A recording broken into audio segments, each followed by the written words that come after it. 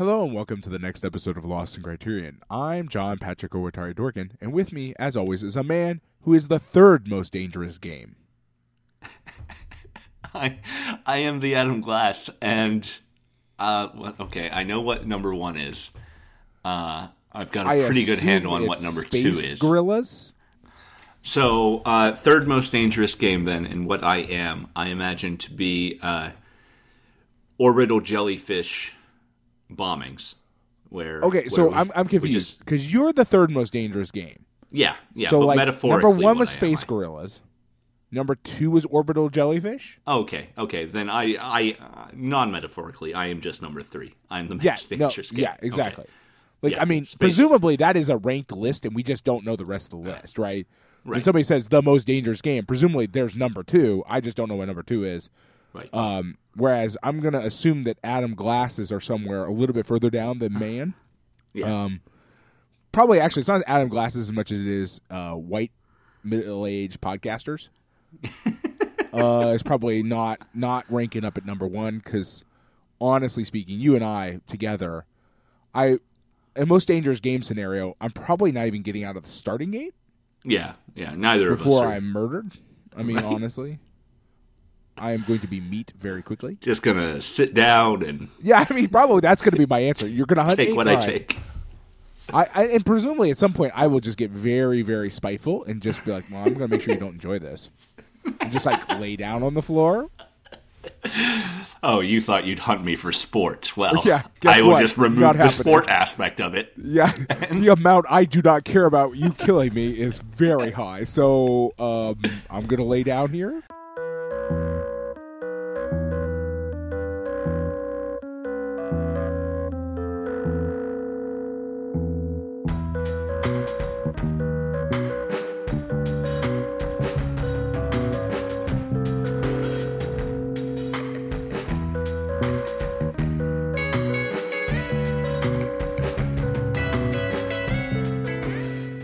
Pat, before we get into the movie this week, I want to talk about our Patreon. Patreon.com/LostInCriterion. If you want to support us, keep us going, and head over there for just $1 a month, our lowest tier. You can get a bonus episode every month. Yeah, you can. Yeah. As of one this that I'll recording, apparently forget at some point. Yeah, you do that a lot. As of this recording, the most recent episode to go up was for October and was Godzilla, Mothra, and King Ghidorah. That was a good one. It was a good one. And thematically appropriate to our next two films as well, yeah. actually. Sadly. It's a lot easier to talk about Japanese anti-war films when they're metaphorical giant monsters and not just the thing, just the bad not thing. Not just the bad thing. But more on that in a few minutes. Patreon.com/LostInCriterion, like I said, for just $1 a month. You get a bonus episode. It's always a non-Criterion film. And for that $1, you do, of course, get access to the entire back catalog of things over there. We have a lot of fun over there. We watch a real inconsistent quality list of movies. How we do? We're good at it. So we have, for instance, seen GMK, as I mentioned. We've watched Failsafe, which was just announced as being in the Criterion Collection. We've watched other movies that should be in the Criterion Collection, like The Americanization of Emily, or Dog Day Afternoon, or Will Ferrell's Kicking and Screaming. And then we've watched some really terrible movies. You're an asshole, Adam. Will Ferrell's Kicking and Screaming. There's a universe where Criterion's like, we just need to show you the worst film that's ever been made, just so you guys have a base level for work. The Nega Criterion. Right, but because you have to have a 0 point and a 100, right? Like for a scale to work, right? So we're going to show you the worst film that's ever been made. Here it is. Now work from that. I think Criterion should put out the quality opposite of whatever film they put out, so that Spine Number One is what's Spine Number One? I can't remember. It's the Jean Renoir anti-war film. I want to say All Quiet on the Western Front, and I know that's not right. Not that. It's not that. I can't remember. I know, but just Anyway, but then spine negative I'm one dying. would be maybe Monster Squad. Right, okay. And then, something like last week, spine 7, no, it wasn't. We're not nearly that high. 375, I think. Grand is, Illusion. Why am I so dumb? Yes, the Grand Illusion. Something like last week's episode, or not last week's episode, but a couple weeks ago, we did The Bicycle Thieves. Objectively one of the greatest films, period. And it's like spine 375. So spine negative 375 would be Kicking and Screaming. And Right, okay. just keep them in equal quality balance by whatever nebulous understanding. Now, it would be hard because, early on we have Armageddon, and the negative Armageddon is actually a good movie. So I don't know what you'd put out. Right. It would be So, the like, anomaly. It would be Right. the anomaly in the Nega Criterion Collection. It'd be like, I don't know. Well, but like, Armageddon's bad, but it's not like earth-shatteringly bad. So it'll be Right, something right. that's kind of mildly good, Yeah, something slightly above average. yeah. I mean, we're probably gonna have to cut this out of the podcast, but it's probably Now You See Me or something like that. Yeah, Now You See Me could be the negative Armageddon, and I think that's fine. It's like it's better than average, but it's not Yeah. like, unless you're really, really into it, it's not the greatest film of all Listen, time. you can be really into it. This is true. You absolutely can be. We Our like dear friend, a very bad film way too much. right? Our dear friend Stephen Goldmeyer, who really enjoys Now You See Me and was on a bonus episode at patreon.com/LostInCriterion for Now You See Me. I think he still recognizes that is not like objectively. Yeah, no, a great that was movie. part of the conversation. He's got a lot to It is love just- in it, and the it things is he just pointed an out are enjoyable really good movie. things about it. Yeah, But he's not going to try to tell you it should have won, an Oscar or some shit like that, for sure. but yeah. Anyway, Alternatively, though, it should have won an Oscar because the Oscars are horseshit. So whatever. yeah. Of course, I also think we'd pretty easily get into some bad territory, like our October bonus, which ended up being GMK. But if it was the negative version of the Paul Robeson box set, Yeah. we'd end up Birth of the Nation, I guess, maybe. Birth of a Nation. There's multiple even more upsetting sort of pro-colonial movies out there. I suppose, yeah. You get the ones that especially British, certain eras of British film where Robeson's the one film is already basically that anyway, but there are more extremely bad versions of that Right. out there. Yeah, Sanders of the River is already the negative Criterion of Yeah, Jericho, version of so- that. Yeah, so but if we chose that one, then you could make you could pick out a pretty decent anti-colonialism film. Gives you a lot to work with. I think you're underestimating You might be how right. easy You this might would be be to right. work with. Anyway, for now, though, patreon.com/LostInCriterion, we will continue to do a monthly bonus episode. For just $1 a month, you get access to that. You get to vote on what movie we're going to watch, and you get the whole back catalog. So I think it's a pretty good deal, if you enjoy us. And, I do.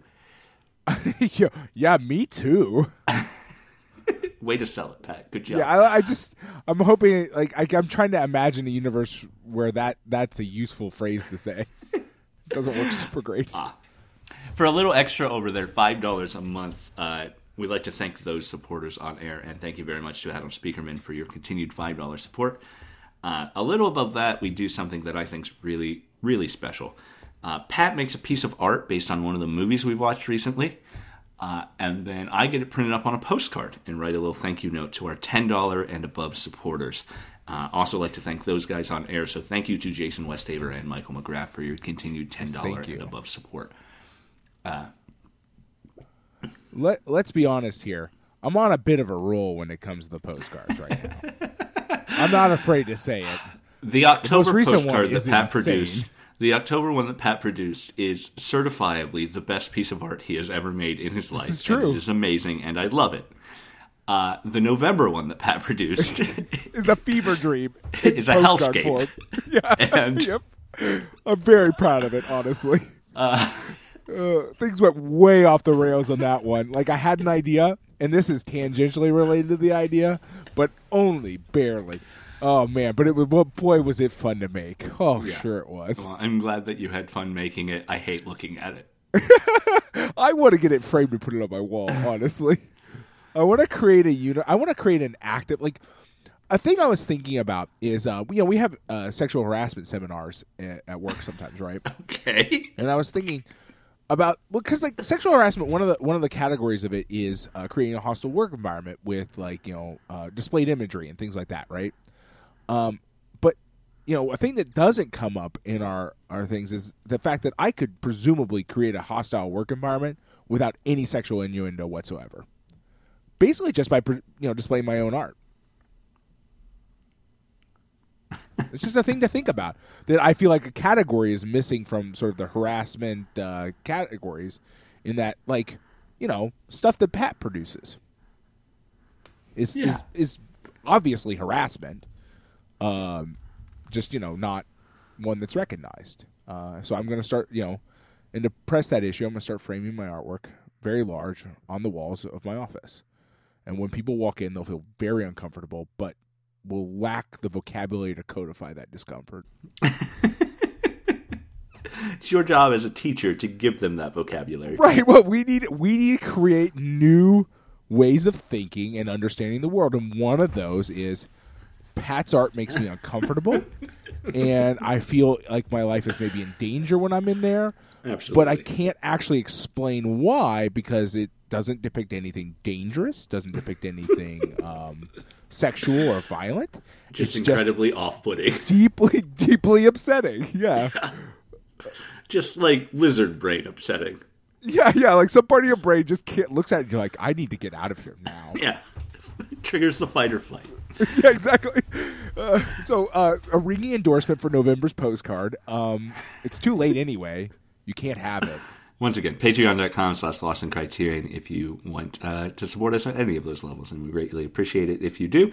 Greatly appreciate you listening, nonetheless, whether or not you're giving us money. But, we appreciate you a little more if you give us money, right? Yeah, I mean, we appreciate you maybe, what was it, 30% more? Yeah, 50%? yeah, I'm not sure. It's hard to codify that. This week we're kicking off a pair of films by Kon Ichikawa. We've seen one movie from him before.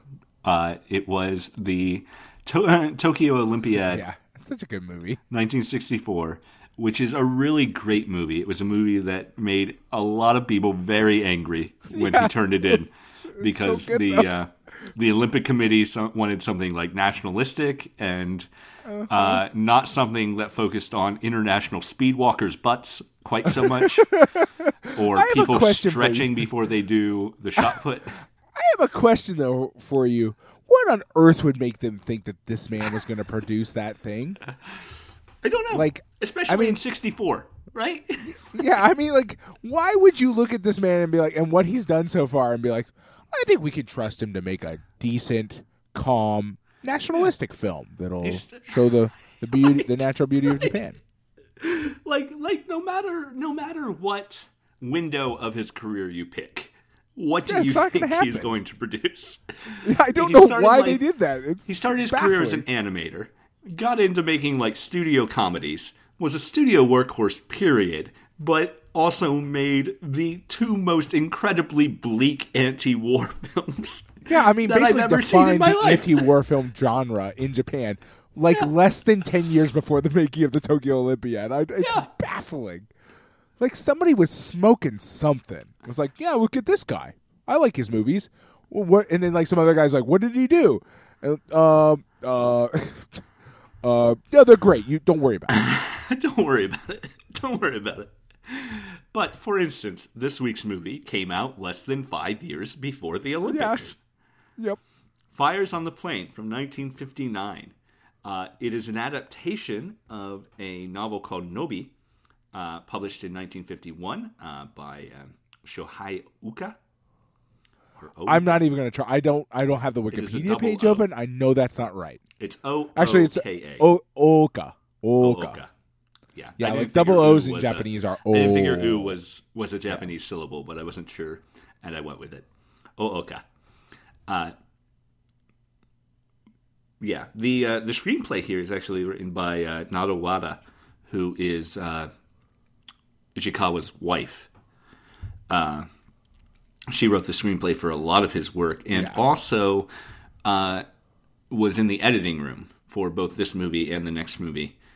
And they were the only two people in the editing room. And I believe it was particularly with Fires on the Plain, where one of the actors said that they'd go into the editing room for hours and then come back and have to do reshoots because she had guided Konichiwa Onkawa in a different direction than he had actually shot anything. Well, yeah, I mean, she clearly has a really strong hand in his films, and obviously makes them good, right? Like, I mean, right. Obviously, makes them plays much a better. big part in making them as good as they are. He owes her a lot. Yeah. This is a movie that when it came out, it did not get good reviews. Yeah, that's not shocking. Not shocking at all. Within Japan, I'm not really sure. I feel like it was received in Japan fairly well. But in America, unfortunately, the Japanese Wikipedia page doesn't have any box office numbers or anything like that. I don't have any information. So far, I haven't found anything that I don't have any. Yeah. Unfortunately, it just doesn't have that information on here. Yeah.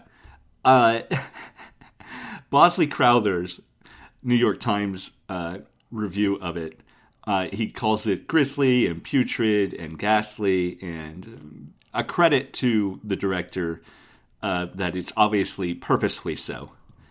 Right, yeah. But he ends his review saying that the only audience in the U.S. who might enjoy the film were those with bitter memories toward the Japanese held over from World War II, who apparently would enjoy watching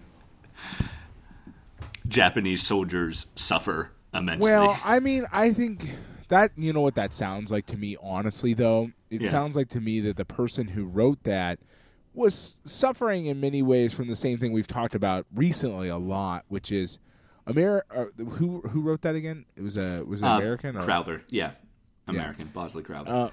Writing for an especially, American paper. Especially Americans just didn't understand the war the way Japanese people did at all, right? And then there's obvious reasons for that, but didn't contextualize it at all other than, wow, look at us, we were awesome heroes. Look at all the great stuff we did. And that we've seen the sort of knock-on legacy of that, for the last 60 years, right? Of just, we're the big damn heroes. We always are. We're never not going to be the big damn heroes, despite the fact that, it's been disaster after disaster since then. It's just the way we understand it. So, watching a film that is just blatantly anti-war, especially to certain generations of people in America, just doesn't make any sense. It just doesn't compute, right? Now, that has changed somewhat, right? There have been American anti-war films since then because of, as the previous stated, just disaster after disaster since then. Yeah. But not with regards to World War II, generally speaking, right? We don't make films that see World War II from an American perspective as a travesty, right? As a monstrosity, because we're not allowed to do that. Right. So one of the bonus features on this is a video interview with Japanese film historian Donald Ritchie. Yeah, I didn't watch that one. I only watched the Ichikawa interview. But Ritchie has an interesting thing where he talks about the film as being like a documentary, in that the film has no overt agenda. It's not necessarily making a case for or against war. It's just describing the state of war here, and I think that's a misunderstanding. It's in describing the state. It is not apolitical, right? And that's, I think, Ritchie overplays to say that. There's a choice about what parts of that you want to show, right? There are ways to make purely documentary films about war that make it not seem like this, right? Right. Where you're not editing it, but what you choose to show matters. Right. So he compares it, contrasts it rather, against something like, say, Saving Private Ryan, which is still a very gory war film, but its characters justify why they're there. You know, fighting for country or for mom or whatever. Apple pie. That always seems to make the most sense to me. Yeah. And that's right, fighting a war for apple pie, because that's what those Japanese want to destroy. It's one of the only things on my list of things that I would kill for. Apple pie. Yep. But I think Ritchie does have a point there in that no character in this movie tries to justify the war. No, yeah. Or justify their continued fighting in the war. Like, we get a little bit of that with the next film, but in this one, there's nothing. It is right, and then keep in mind with the next one, we'll get into this. That person is clearly insane. Right. That's clearly an insane position to take, right? And right. we as an audience recognize that because that person is clearly a bad man. Right. So I think what Ritchie means when he sort of describes, he never says apolitical, but when he describes this as a sort of apolitical war movie, I think what he means is there's no character like that would make it clearly anti-war. Yeah. And I do understand that, and that it is a good point. But to my mind, that makes it all the more powerful, right? Like you don't need to parody this thing because this thing is madness, right? Like you don't have to make something more intense than the Abyss. You can just show the Abyss because it's as bad as it's going to get. And showing what this movie is. Showing a realistic depiction of war should be an anti-war film, which is one reason. Yeah. One reason I think Saving Private Ryan fails as a movie in that it wants to be a realistic depiction of war while also being a gung ho. We did it before, we can do it again. Coming out during the Iraq invasion. Is that timing right? Maybe it was. I don't know, but like America. Okay, let's be clear here. I mean, let's get America's always had a war. Right. We've been on a war footing. It was 98. 60 it's fucking 3 years before the Iraq invasion. Like it doesn't even matter anymore. Like we don't have to have a time frame for it because we've never ever in our lifetime been off of that footing. Like it just has never happened. We've always been primed for the next thing. So it Saving Private Ryan was, I watched it when I was younger because, I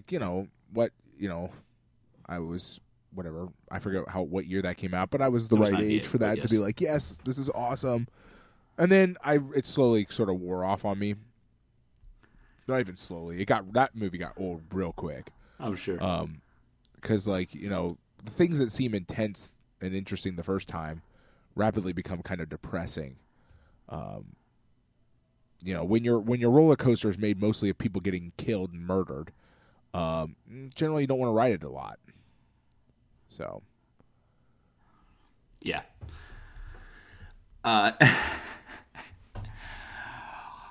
This is just an incredibly bleak film. It is, and I love it for it. I mean, I adore this. Is watching this one first is an interesting choice because it is definitely even more bleak than the next one. The next one has some hope to it. This one just doesn't. This one's like, hope, go fuck yourself. And an interesting thing about this is that it makes changes from the book. Yes. Now the author is said to have read the book or read the screenplay and given his blessing, but otherwise been uninvolved. Right, but I mean, in the interview with Ichikawa, they make it pretty clear, that it was okay, it was the thing. The book is much more overtly Christian. Yeah, it's my understanding. I've not read the book, of course, but it is our main character's sort of re-embracing of his Christian faith that brings him salvation in the end of the book. He is allowed to survive the end of the book. Right. Whereas the movie, as a base reading, is ambiguous, perhaps, whether or not he survives. Oh, he's dead. I mean, but- Ichikawa even says he's dead. Like, But, I mean, yes, Ichikawa I mean, death of definitely the says author he is died. fine and whatever. But if the maker of the movie tells me the dude is dead, I'm probably gonna buy it. Right. That feels like that doesn't seem like it's a lot of interpretation available to you. Yeah. I mean, they shoot at him. He falls down. I mean, maybe he's not, but it doesn't really seem to matter because him dying at the end is divorced from his sort of freedom, right? Like, I mean, he frees himself from the nightmare when he decides he's just not going to let this nonsense keep happening, right? Like, I mean, that's his story ended the moment he shot the other guy and threw the gun down. That was the end of the story. Like, you just need to kill him because you can't just, like, otherwise he'll, given the nature of the story, he'll just keep wandering fucking forever. Right. Like, you know, it's a logical endpoint to a story that doesn't conceivably really have an endpoint, right? Because his story will just be him wandering around. Yeah. Yeah. It's interesting because what I want to compare this movie to is things that deal with these emotions metaphorically, right? Like, I want to talk about that Heaven and Hell that we watched a couple months ago. You know, this is the second half of Heaven and Hell as our main character wanders through hell. That's what this movie is. This movie is Heart of Darkness. True. This For movie sure, is, you know, his descent into hell, and things keep getting worse. And they never get better. They just right. I mean, he escapes, maybe but stops. he doesn't. Yeah, Right. it doesn't get better. Right. Well, and that's the thing, right? Is that, like, you know, Ichikawa talked about that in the interview, and, like, you get it really pretty clearly, which is, like, once you start going, this is one of the only times where a slippery slope argument is 100% accurate. Like, you start this shit, it's never going to end. Right. Like, the spiral only goes in one direction, and it's down, right? Like, Yeah. you start this kind of stuff, and it only ends when everybody's dead, basically. There's another thing Richie says in his interview. He talks about the humor in the movie and how the incongruity of the humor is probably what turned off Western audiences. Because, I mean, there are moments of dark humor, certainly, but then there are moments of almost slapsticky humor, like the Chaplin-esque sequence where he finds a pair of boots in the mud, and they're like the soles are completely gone. Yeah, ankle wraps. Yeah, and these ones aren't any better than the shoes he's wearing, but he still changes them. But, like, you know, honestly, I really like all that stuff. A lot. I think Richie might be right. But then again, my guess is still that the thing that turned them off is a depiction of war as not being what they want war to be. Right? Like, that would be my guess. Right. Right. Your Korean War started what year? North Korea invaded South Korea in 1950. Yeah. And U.S. involvement would have started right around then. Can't be that far down, but I don't know. It's going to be like literally. I mean, I think it was a retaliation of that, right? Wasn't it? So, I mean, either way, we're in it, right? I mean, by this point we're in it, right? So I mean, what I'm saying is like Americans don't want to hear that kind of story. Like, this is not going to play well to an American audience, no matter how you write it. Like, it's just not, because that's not the kind of war film they're really wanting to watch right now. At that time, then I don't think slapstick or no slapstick is going to help. Right. What I will say though is that I think those beats help, in the sense that at any given point in time, you're in your trip through hell, you might for a moment feel like you're not in hell. Yeah. Or at least as an audience we might not. And we as an audience, those respites help the pacing of the movie, because the movie could get legitimately unbearable if you didn't have beats that allowed and I don't the actually audience to feel take a like this breath. movie is unbearable. No, it's not. It is.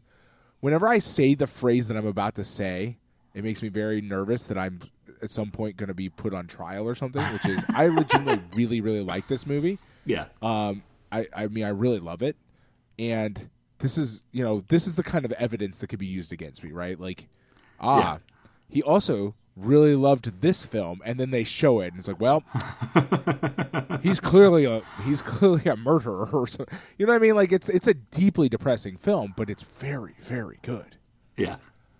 And it does things. It feels in many ways like a response to our next film, Burmese Harp, which is more positive.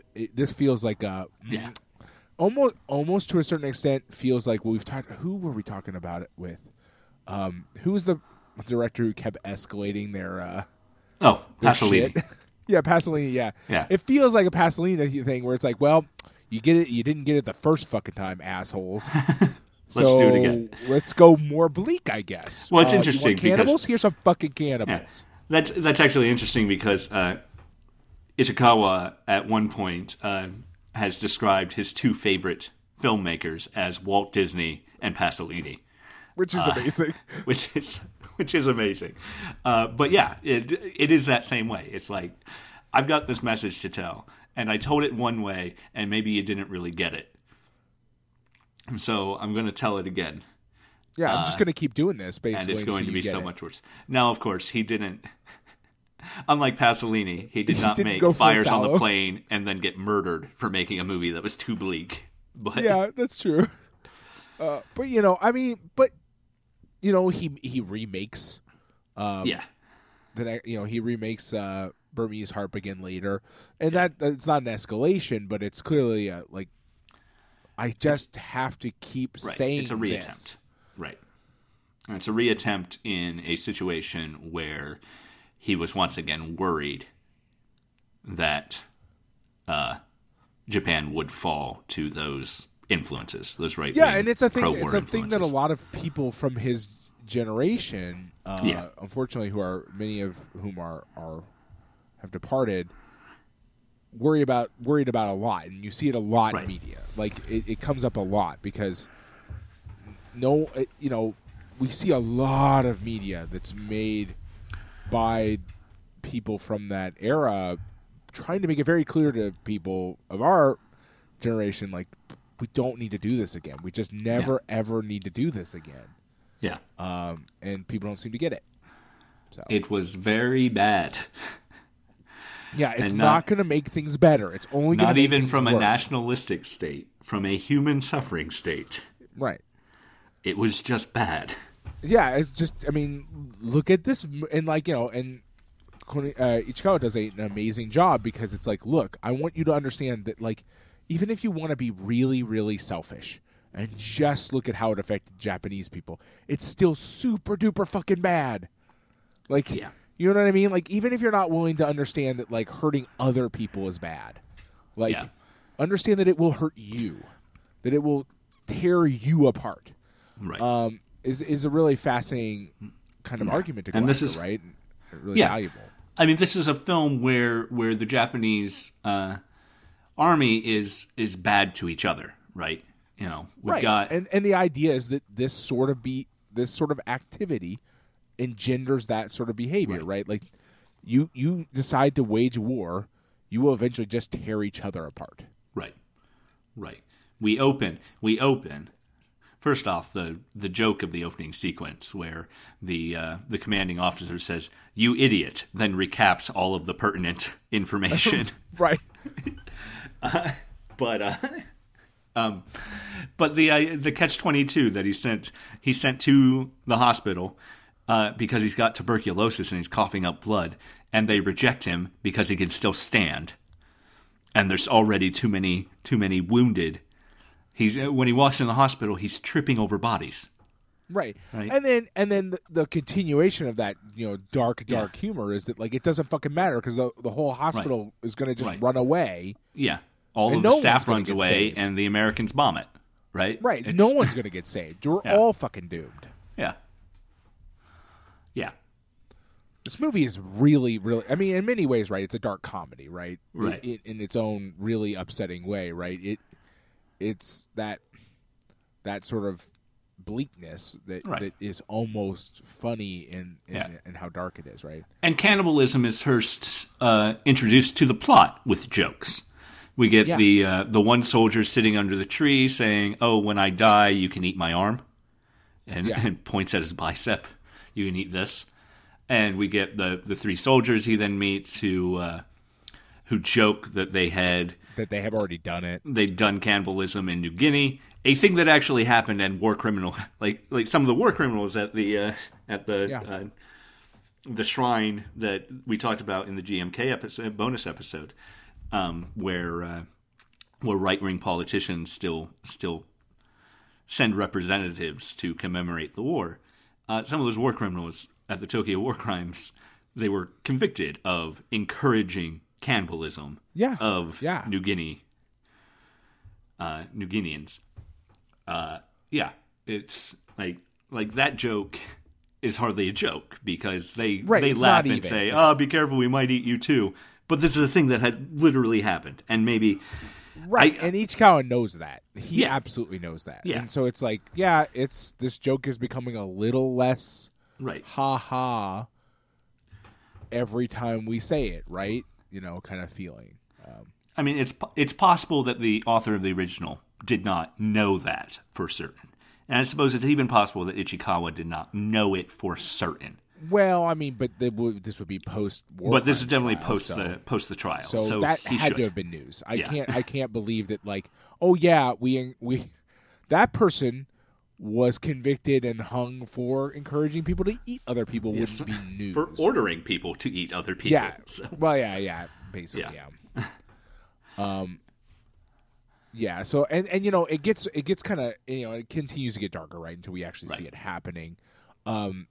But the interesting thing, I find it really fascinating, and I understand that I don't know that this is on purpose per se, but referring to it as monkey meat, right? Yeah. Is I mean, obviously there's just the easy primates, right? But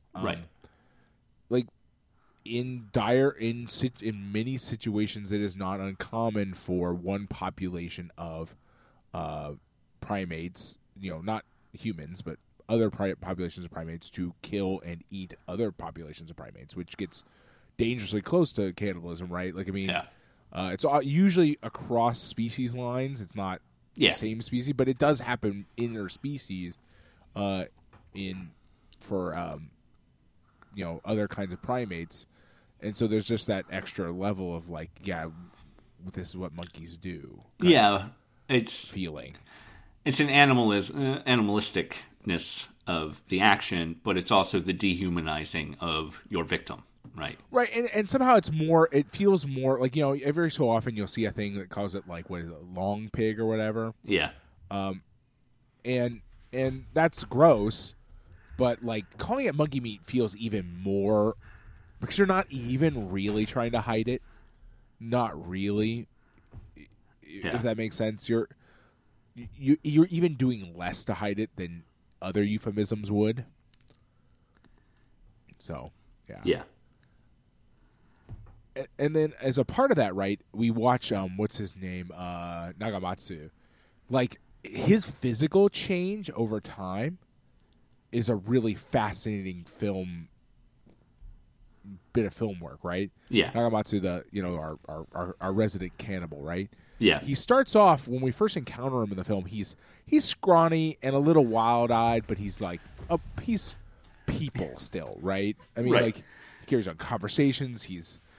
But he's first introduced as one of the other hospital rejects too. So he's already in dire straits.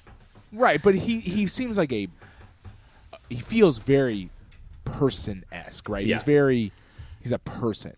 And then by the time Tamura kills him in the last scene, he is a wild-eyed monster in that last scene. He is terrifying to behold. That visage will stay with me for a long time. Oh, absolutely. The thing that Tamura shoots is scary as shit. Yeah.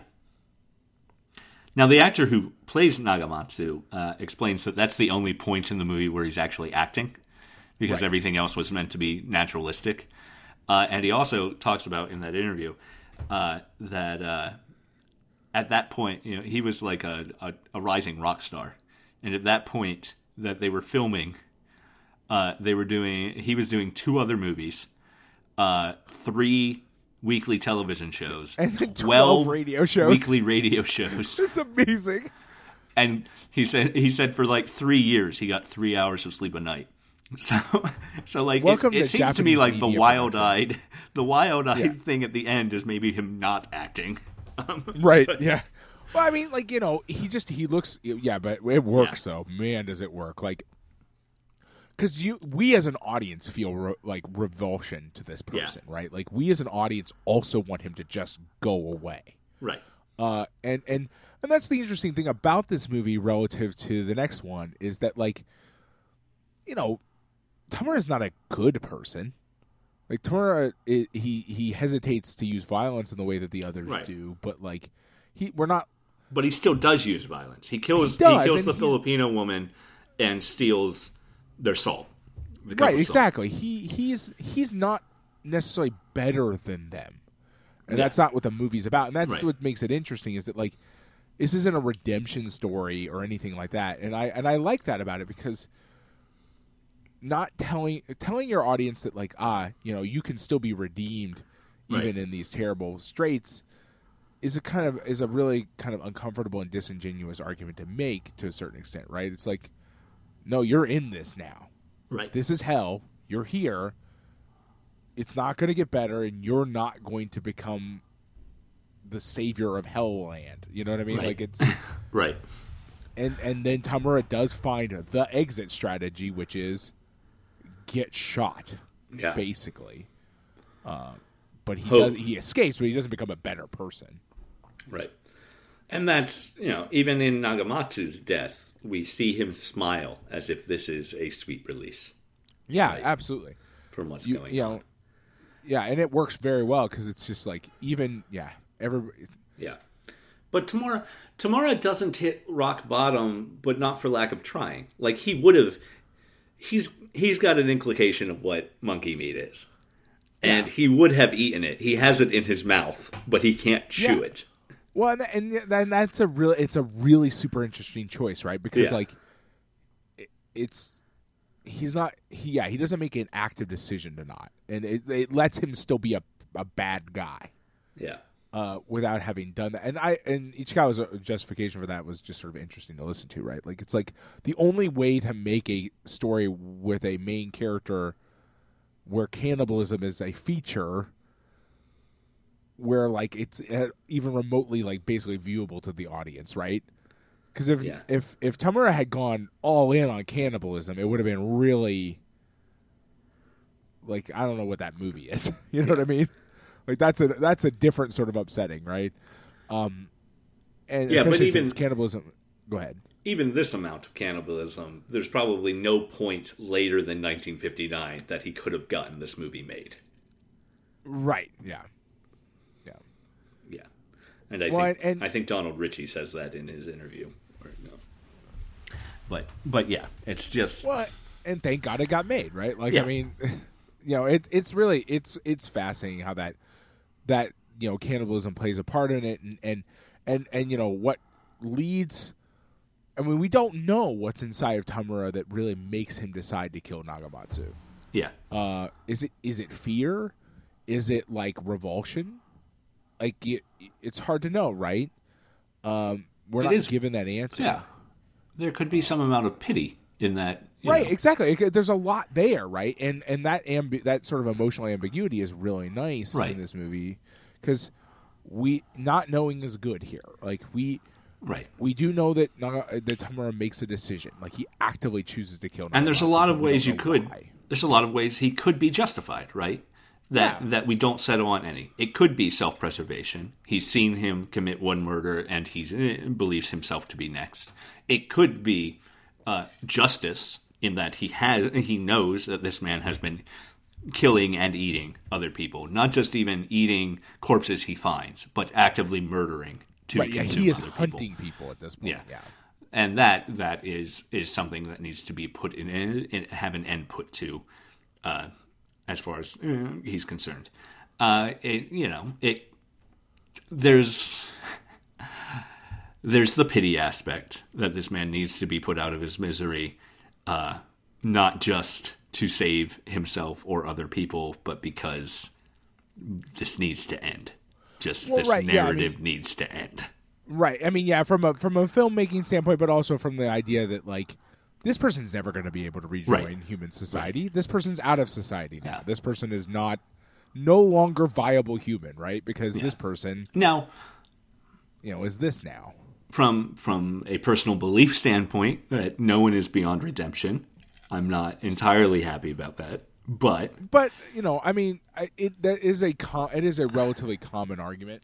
Yeah, that there are certain taboo lines that when they're crossed, right.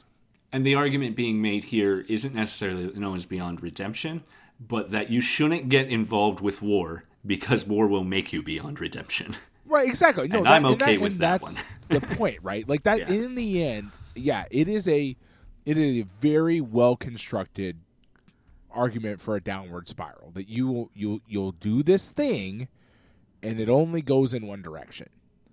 And we as people in our real lives, you and I, see the evidence of that all around us, right? Like that spiral doesn't have a bottom.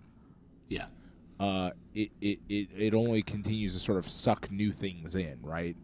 Yeah, maybe the conflict here ends, but like the sort of knock-on effects are still a downward spiral, right? And Ichikawa is making that argument, and he makes it very cogently in this film. This is what you'll become. This road only goes to one place, and it's this. Yeah. And there's people out. You could make arguments that, like, we do it as societies all the time. That's not true. That that like things like this don't happen in every engagement and whatever.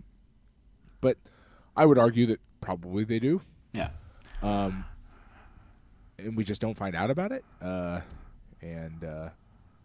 mean, this is what you become, right? You become whatever, some sort of wild animal, basically. Yeah. I think it's interesting. We leave the title, obviously, Fires on the Plain, and I don't know that you could change the title, the English title, and still get away with calling it an adaptation. But in removing the Christian religious aspects of this, it also undermines one of the principal metaphors, but it still keeps the principal metaphor. The idea of these fires on the plain, they are columns of smoke that Tamura is following to, in the book, what is his ultimate salvation, right?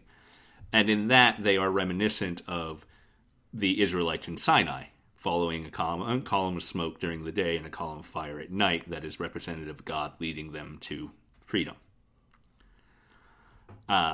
In eliminating the religious context of that and the religious metaphor of having him be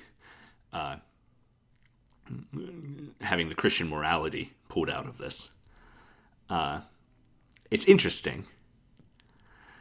But I think it eliminates that metaphor in a way. So the smoke now just becomes, we don't know what the smoke is ever. Right? Well, yeah, I mean, I get what you're saying. Yeah. And from if you want this to be metaphorical, that is true. But then if you take the religion out of things, you get another interesting metaphorical result, which is you're just following random ass smoke, dude. Right, and that's like true this too. Isn't an answer. It's just fucking smoke. Well, just following it around for some fucking reason. Of course, I don't. The book could very well say that same thing, right? That maybe he ends up believing these are signs from God, but they are just random right. smoke. And then that gets complicated, right? Because in a fiction story, that line is even blurrier in a fiction context, right? It's like, well, what is it's only smoke, or it is the hand of God, when literally a person crafted this story, right? But there's that part of it, but by taking, I get, Ichikawa, especially in this situation, right? Like having there be the potential for redemption does undermine the point that Ichikawa is trying to make, which is and I get where that comes from, and I understand why people there needs to be stories like that, but that's not the story Ichikawa was trying to tell here, right? Like in Ichikawa's universe that he's created, there is no redemption at the end for you. You've gone down this road, and it ends in one place, and you're there now. And even if you did get out, right, like to a certain extent, right, like even if Tamura got out, and it's too hard to craft this into a story, and that's why they didn't do it, presumably. But even if he gets out, will he still be the person that went in there? How broken will he be? Right. You know what I mean? Like, what he's experienced was hell. So even if he gets out, what kind of life will a person who's been through hell have when it's all said and done? And it's probably not a good one. Right. If there is a coming back, it is a long, long path and arduous path to come back. And I don't personally either believe in irredeemable people, honestly. But I think it is, if you're trying to tell people not to do war anymore, those kind of stories are really, really valuable. Like, you know what I mean? Like, it's almost for the good of society, having stories about people who are beyond hope as a result of bad human being decisions are kind of useful as morality tales, right? Like, you could.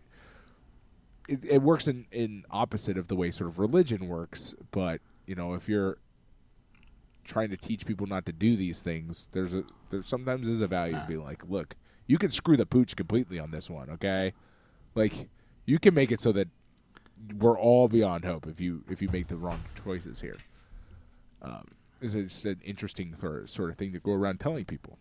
Alexander Jacobi, who is a Japanese cinema lecturer of film studies, Japanese cinema scholar at Oxford Brookes University in the UK. The Wikipedia quotes from him.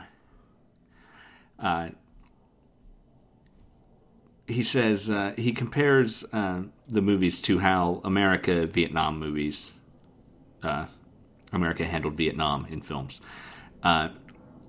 Hollywood has largely failed to deal with political U.S. involvements in Vietnam, preferring to focus on the individual sufferings of American soldiers. And then he says, so Ichikawa's war films make only a token acknowledgement of wartime atrocities committed by the Japanese and largely buy into assumptions of Japanese victimhood in World War II. Assumptions which to this day remain too widespread in the country. Well, I agree with that last clause, certainly. I don't know if I agree that this film is about Japanese victimhood. No, I agree with that. Generally speaking, I agree with the last part, obviously, but yes. I don't feel like this. I don't think avoiding the topic of atrocities makes you complicit in atrocities. If you know what I mean, like I don't. I don't think this film is divorced from the historical context of the setting of the film, right? I don't know that you can understand this movie at all without knowing a bit about history and what's going on in the Philippines. And sure, maybe the movie doesn't mention Bataan Death March. But I would argue that at least at one point, their march that they go on with people just dropping has to in some way be connected to that, right? Like there's this sort of like walking until you die sort of which is theme, right? Reminiscent, but that is Japanese soldiers walking until they fall, not forcing Filipinos and Americans to. It's the same thing. So, I'm saying that like. I was thinking more on a karmic level, sort of. I guess, yeah. Like, I mean, you are dealing with a society that literally has a concept of karma, and like, right. You know what I mean, right? And like, I don't think the understanding of that scene does need to balance against a remembrance of Bataan. Yes. Also, if this movie is about Japanese soldiers being victims of the war, it is not about the Japanese people being victims of the war. But even if it is, in either case, who is the perpetrator? It is not the Americans. It is not the Philippines. It is the Japanese who are the perpetrators. And that's an important point. That's a super important point because it is the army. The argument that war makes the hierarchy.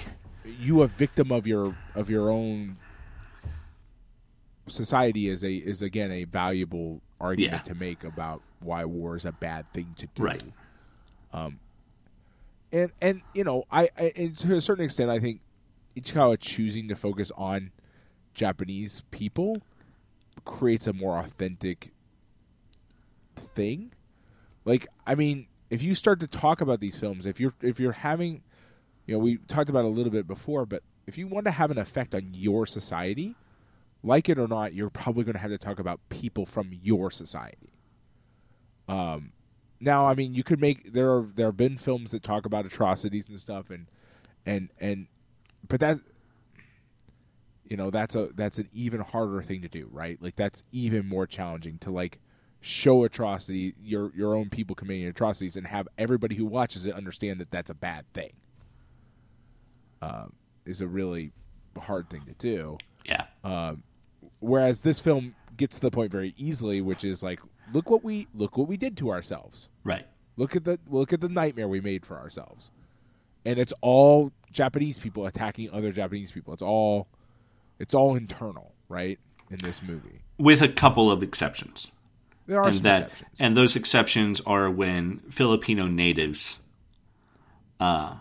exact revenge for what Japan had done. Right. Whether and that I think we, as whether an that be the audience, final sequence or the woman who guns down the man trying to surrender. Absolutely, and we before understand, the Americans take her like, guns. as an audience, right? Yeah. Like, there's no way that your audience. I mean, unfortunately, given the nature of the way history and revisionism works and stuff, yeah, it's possible. But considering the way it's couched in this film, you know, what I mean, if you consider the whole context of the film around it.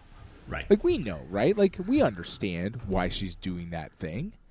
And we're not meant to understand her as, like, victimizing Japanese people in this in that context, right? Like, she is a victim who is, you know, again, seeking justice in, and probably even more than that. Like, I mean, it's seeking justice maybe, but it also is, to a certain extent, looks like a gut reaction, right? Like, there are the people who hurt us. Yeah.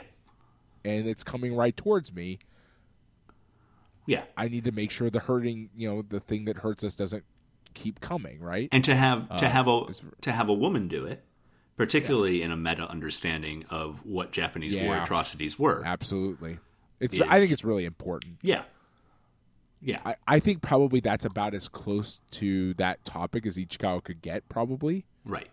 That topic has always been really, really dangerous territory for Japanese media makers. Yeah. Like, that job, that topic will get you never another job for the rest of your life. It just straight up will. And so, you know, I think that's definitely on purpose. There was a choice made right there.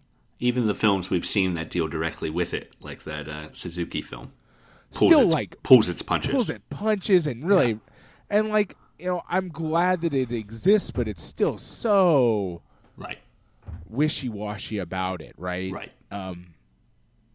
You know, and I think this is probably as close as you could get to the sun, honestly. Yeah. So, and especially for films that don't focus on people who aren't Japanese, right? Like, I mean, this film is not about the other people; it's about the Japanese people destroying themselves. So on the one hand, I don't necessarily like a movie, particularly one that's trying to say something big and important, requiring outside knowledge. On the other hand, you obviously have to understand the context of both when this movie is being released and the time period and setting that is portraying to understand some of what's going on here. Yeah, I mean, that's true. And of course, the problem is, right, like, no matter how good your movie is, you could eventually newspeak its meaning all out of existence, right? Like, you can, you as a, like, you being like an entire government or whatever, or an entire power structure could choose to make this film not make sense anymore.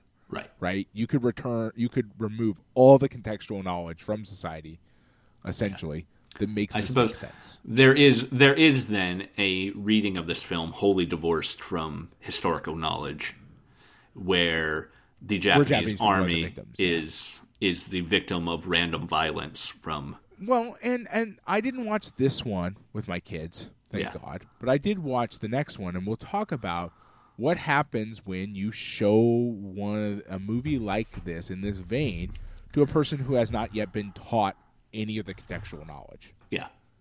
And, like, the fact that, like, the only way to make it work is to start giving them that contextual knowledge, to help them understand that stuff. But then even zero context, you have to start making assumptions of why the Japanese are in the Philippines to begin with. Right, no, absolutely. Well, 9 years old, right? Yeah. No, I don't. Also, nothing about your kids. Just all about the understanding of this film a priori, right? Right, yeah, but the problem is the more context you remove, the harder, like, the less that makes, okay, so you remove, like, the context of understanding just the atrocities, right? And so now you're still left with, why are the Japanese in the Philippines? Keep in mind that, like, as we talked about in a previous episode, some very, very important thinkers were on board justifying, to a certain extent, the idea that the Japanese had a right to exert influence over Asia, the way that America had a right to exert influence over South America. Right. Like, both of those were wrong. This is always a really difficult topic, but keep in mind that, like, this World War II did not happen in a vacuum, right? Where the Japanese just one day decided to go take over Asia, right? You know what I mean? Like, their expansion was couched in the same. Actually, this is a topic that comes up at work, but was very much couched in the same language that Western scholars used to justify their own colonial expansion. They used similar language, similar thought patterns, to the point where legitimately Japanese representatives were sent to the United States to help craft the language that would justify Japanese expansion, like, in the United States. It was a joint effort to justify that expansion with the idea that the Japanese people were the civilized Asian people who needed to exert that influence over their uncivilized neighbors. This is not, a now justification for that, but, like, the reason I bring that up is just because, it's just important to understand, like, how these things come about to a certain extent, right? Like, it's a thing to keep in mind. I've kind of lost the thread of where we were going for this because it's such an upsetting thing for me. Like, it's a topic that upsets me so much. Sometimes I lose the thread, but I get you. It's bleak, and it's in your face, confrontationally bleak. I think we'll talk next week about the Burmese harp, and it takes sort of a more sentimental approach, but it is still incredibly bleak. Oh, it's incredibly bleak. It just posits that, like, the universe has hope in it. Yes. Whereas that good exists. Yeah. Whereas this movie doesn't, really. There are active choices here where he has removed the idea that right, yeah, like it's even based on material that had hope presumably in it. Yeah. He's like, no, fuck that noise. right. Not happening. No, and I'm and again, I sound like a big weirdo all the time. Like, I'm excited isn't the right word, but I think it'll be a really good thing when my son is old enough to show him this movie. Yeah. We watched Burmese Heart together, and it was a valuable experience. But, like, this one, for me personally, is more valuable because of its just intense bleakness. Yeah. Like, I need to impart upon my offspring the idea that we make the hell that we live in. Right. Right. Every damn day. It's a very important lesson for me to teach. I think ultimately the ending of this film and the experience when he tries to surrender and sees the other Japanese soldier gunned down, it's important that it's not. There is a randomness in the violence when the hospital gets blown up. It is off-screen Americans artillery shelling a mountain where they know Japanese soldiers are, not necessarily actively trying to blow up a hospital, but maybe they are. That it yeah, maybe, but I mean, we don't know, right? Yeah, but in any case, what those other two instances where our main character dies and where he sees someone else shot, gunned down, are a moment where a perpetrator of atrocities, of oppression, is seeking absolution and forgiveness from the people he has oppressed without actually having done anything to absolve it. He's just showing up and saying, hey, forgive me and nurse me back to health, please. Right. Well, and that's the interesting thing, right, is it's not even absolution or forgiveness, right? It's because those words do imply some sort of atonement, right? Some sort of action to get that, right? It's almost like they don't. It's the problem that presumably to a certain extent Ichikawa is already addressing. It becomes more and more of a problem. It's not atonement or forgiveness. It's move on, whatever the fuck that is, right? Like I don't know what the phrase. I don't know how to turn it into an actual proper adjective, but but there's no the idea that like you just need it. Like, well, that part's done. Let's just move on. There's no moving on without atonement. Is the thing, right? But that's what they want. But that's right? what they want, and that's what the pro-war forces in Japan want. That's what they want. Yeah, they want to let's just move on. It's like well, you haven't shown that that you have not moved on, really, right? Like. And that's, and we talk about the history of racism in the U.S. It's the same thing. It's exactly it's telling absolutely. victims, it's wanting victims to let go of you're never what has telling happened to yourself them, to move on. You're telling even the within victims their own to move lifetime, on. so that you can maintain your view of yourself as good. Yeah. And Tamura is not good. No, he's not, and he's not meant to be good. Given into the worst things he could give into in this situation. The best you could ever even hope to say about him is that he's less bad, and that's not a meaningful comparison. Yeah, he has stopped the movie fighting, doesn't want you to, and it's good that he has stopped fighting. But ending being actively involved with the oppression is not the same as restoring. And sure, he is not in a position to restore at all, right? And in that manner, maybe this metaphor begins to fall apart. But the pro-war forces within Japan have never made a means to restore, have actively stopped the nation from making a means to restore. Right, and we saw, literally there was a news article like today or yesterday about trying to get the South Korean minister to stop asking for apologies. It's like, what are you talking about? Right. This is crazy horseshit garbage. But the other thing is though, is that as we go, I understand that the metaphor does break down, but at the same time, I don't think it's the metaphor that Ichikawa is going for doesn't break down because he's trying to say, to a certain extent, there's a line you can cross where you can no longer be part of the solution. Right. And that's true. You and I may not agree with that, but Tamura can't be part of the solution because he was part of the problem so intensely. Right. That the other things have to happen before he can be part of the solution. Right. And it's also we do see there's a potential there when the Japanese army itself surrenders and all this other stuff. Right. There's a potential there, but it's not right now. Well, retributive murder should hopefully be off the table. It is still the victim's prerogative to decide what restorative justice looks like. Right, yeah. So it's not, he doesn't just get to say, hey, I'm done and I gave it up. And no one does get to say, I'm done and gave it up. And they certainly don't get to say, oh, well, I never did that to begin with. That's not it. Right. That's not. Yeah, well, that's which not is how you the current functioning argument. Yeah. You just made that up. Yeah. There's a whole other thing. We'll talk about this someday, but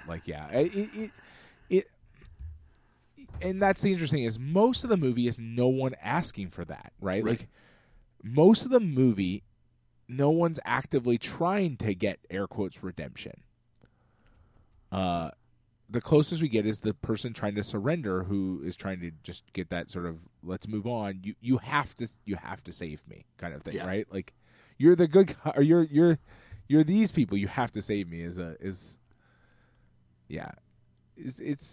and that's more and that also is just part of making the story function, right? Because theoretically, actually, probably he could have surrendered right then and there, because the person who was with the shooter has already actively stopped her. Right. So presumably this is the safest moment on Earth, right? Right. Like actually, he's gonna get, right? He could if he runs actually out right now. Yeah. Like especially if he goes slow, chances are the person who already stopped the extra murder, right? Like the dude's already dead, so you stopped him from shooting it, or her from shooting anymore. Presumably he'll just stop her from shooting you at all. Yeah. So honestly speaking, he should have just gone for it, right? But probably that's not the story, right? That's also true. He could have ended things right It there. wouldn't have gotten worse. Right. Well, that's an interesting thing, right? Because at that point, Tamura still believes he has some hope. Right. He still doesn't understand how horrible the hell he is going to get. He believes that he could probably find a better way out. Yeah. He does not believe that by the time we get to the end. Well, I think why he approaches them at the end is that he still believes that. He believes that he can approach these people he thinks are just farmers burning corn husks and integrate into their society, and they'll give him food and not be afraid of him. I saw that in some of the readings of the movie, Yeah. and I'm still not 100% convinced of that. I feel like that's going to have to go down as part of my interpretation. Like, I think he just doesn't care anymore. Yeah, I think that's fair.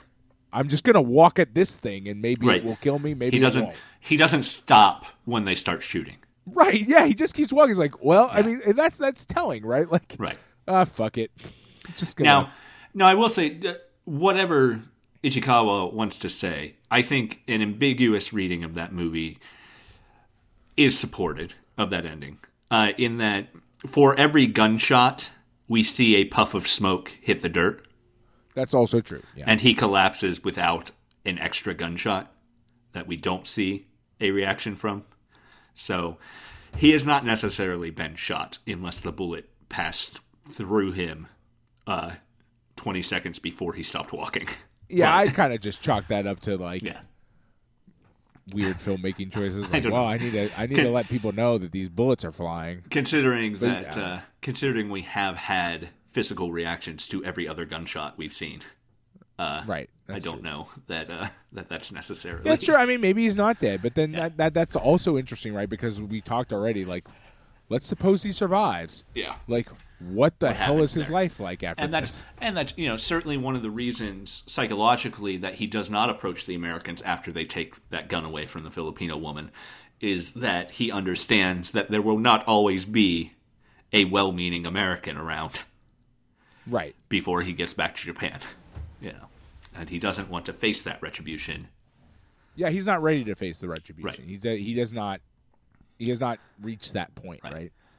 And again, it's not even necessarily retribution. He does not want to face whatever justice might hold for him in the fear that it will be retribution, but still he knows what he deserves. Right? Right, yeah, for sure. Yeah.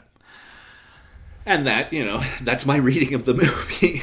No, and I'm, you and I are generally on the same page about it, right? Yeah. Like, I mean, this is a very, we've seen other movies like this. This is a very specific kind of film that is a tour through hell, basically. Right. Right. But unlike Heaven and Hell, this is a movie where the character we see touring through hell maybe actually deserves. Well, yeah, for sure. That's the important thing. It's this person clearly does.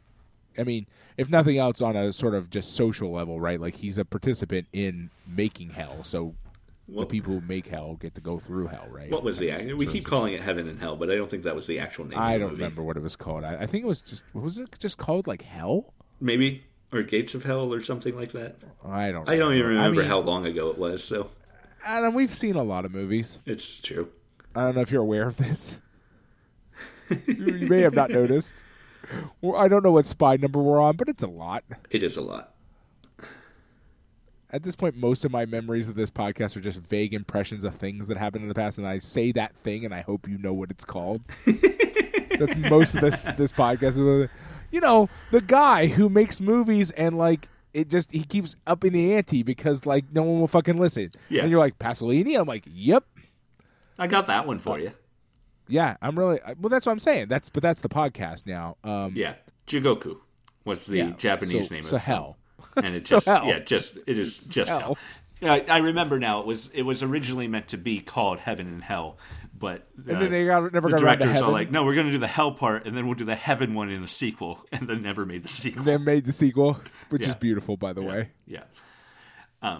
Jigoku is the film we've been calling Heaven and Hell all through this episode, but yes.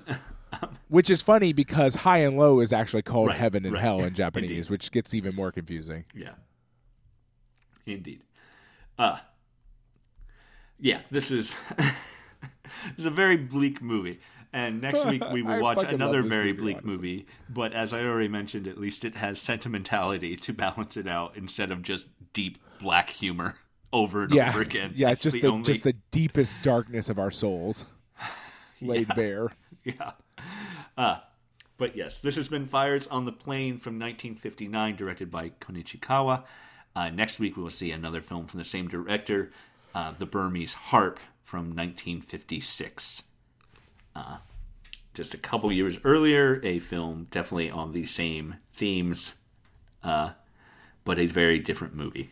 And a much better accepted movie, both within Japan and internationally, because it is not just darkness, darkness, all darkness, all the time. Well, to be fair, it's not darkness, joke, darkness, joke, darkness, even bleaker joke. Wait, when did these jokes stop being jokes? They are all very bleak jokes. It's true. Yeah. I mean, by the definition of the word joke that this movie is making, calling it monkey meat it qualifies as a joke within this film. Oh, so yeah, no. Well, and it's actually one of its better jokes in that, from that viewpoint. Yeah. Anyway, thank you once again for listening to Lost in Criterion. I am, as always, the Adam Glass. With me, as always, John Patrick Owatari Dorgan, and we'll see you next time.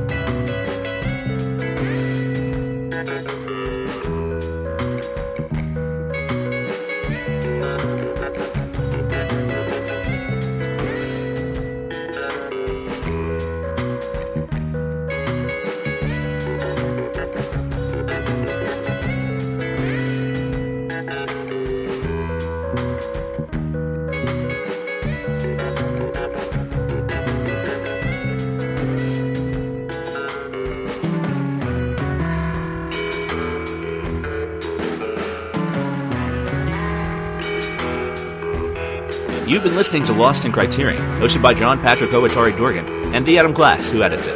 We're a production of WithTwoBrains.com. Jonathan Hape does the music. Check him out at jonathanhape.bandcamp.com. And hey, if you like us, why don't you give us a review on iTunes, like us on Facebook, or support us on Patreon. That's patreon.com/LostInCriterion. We'd appreciate it.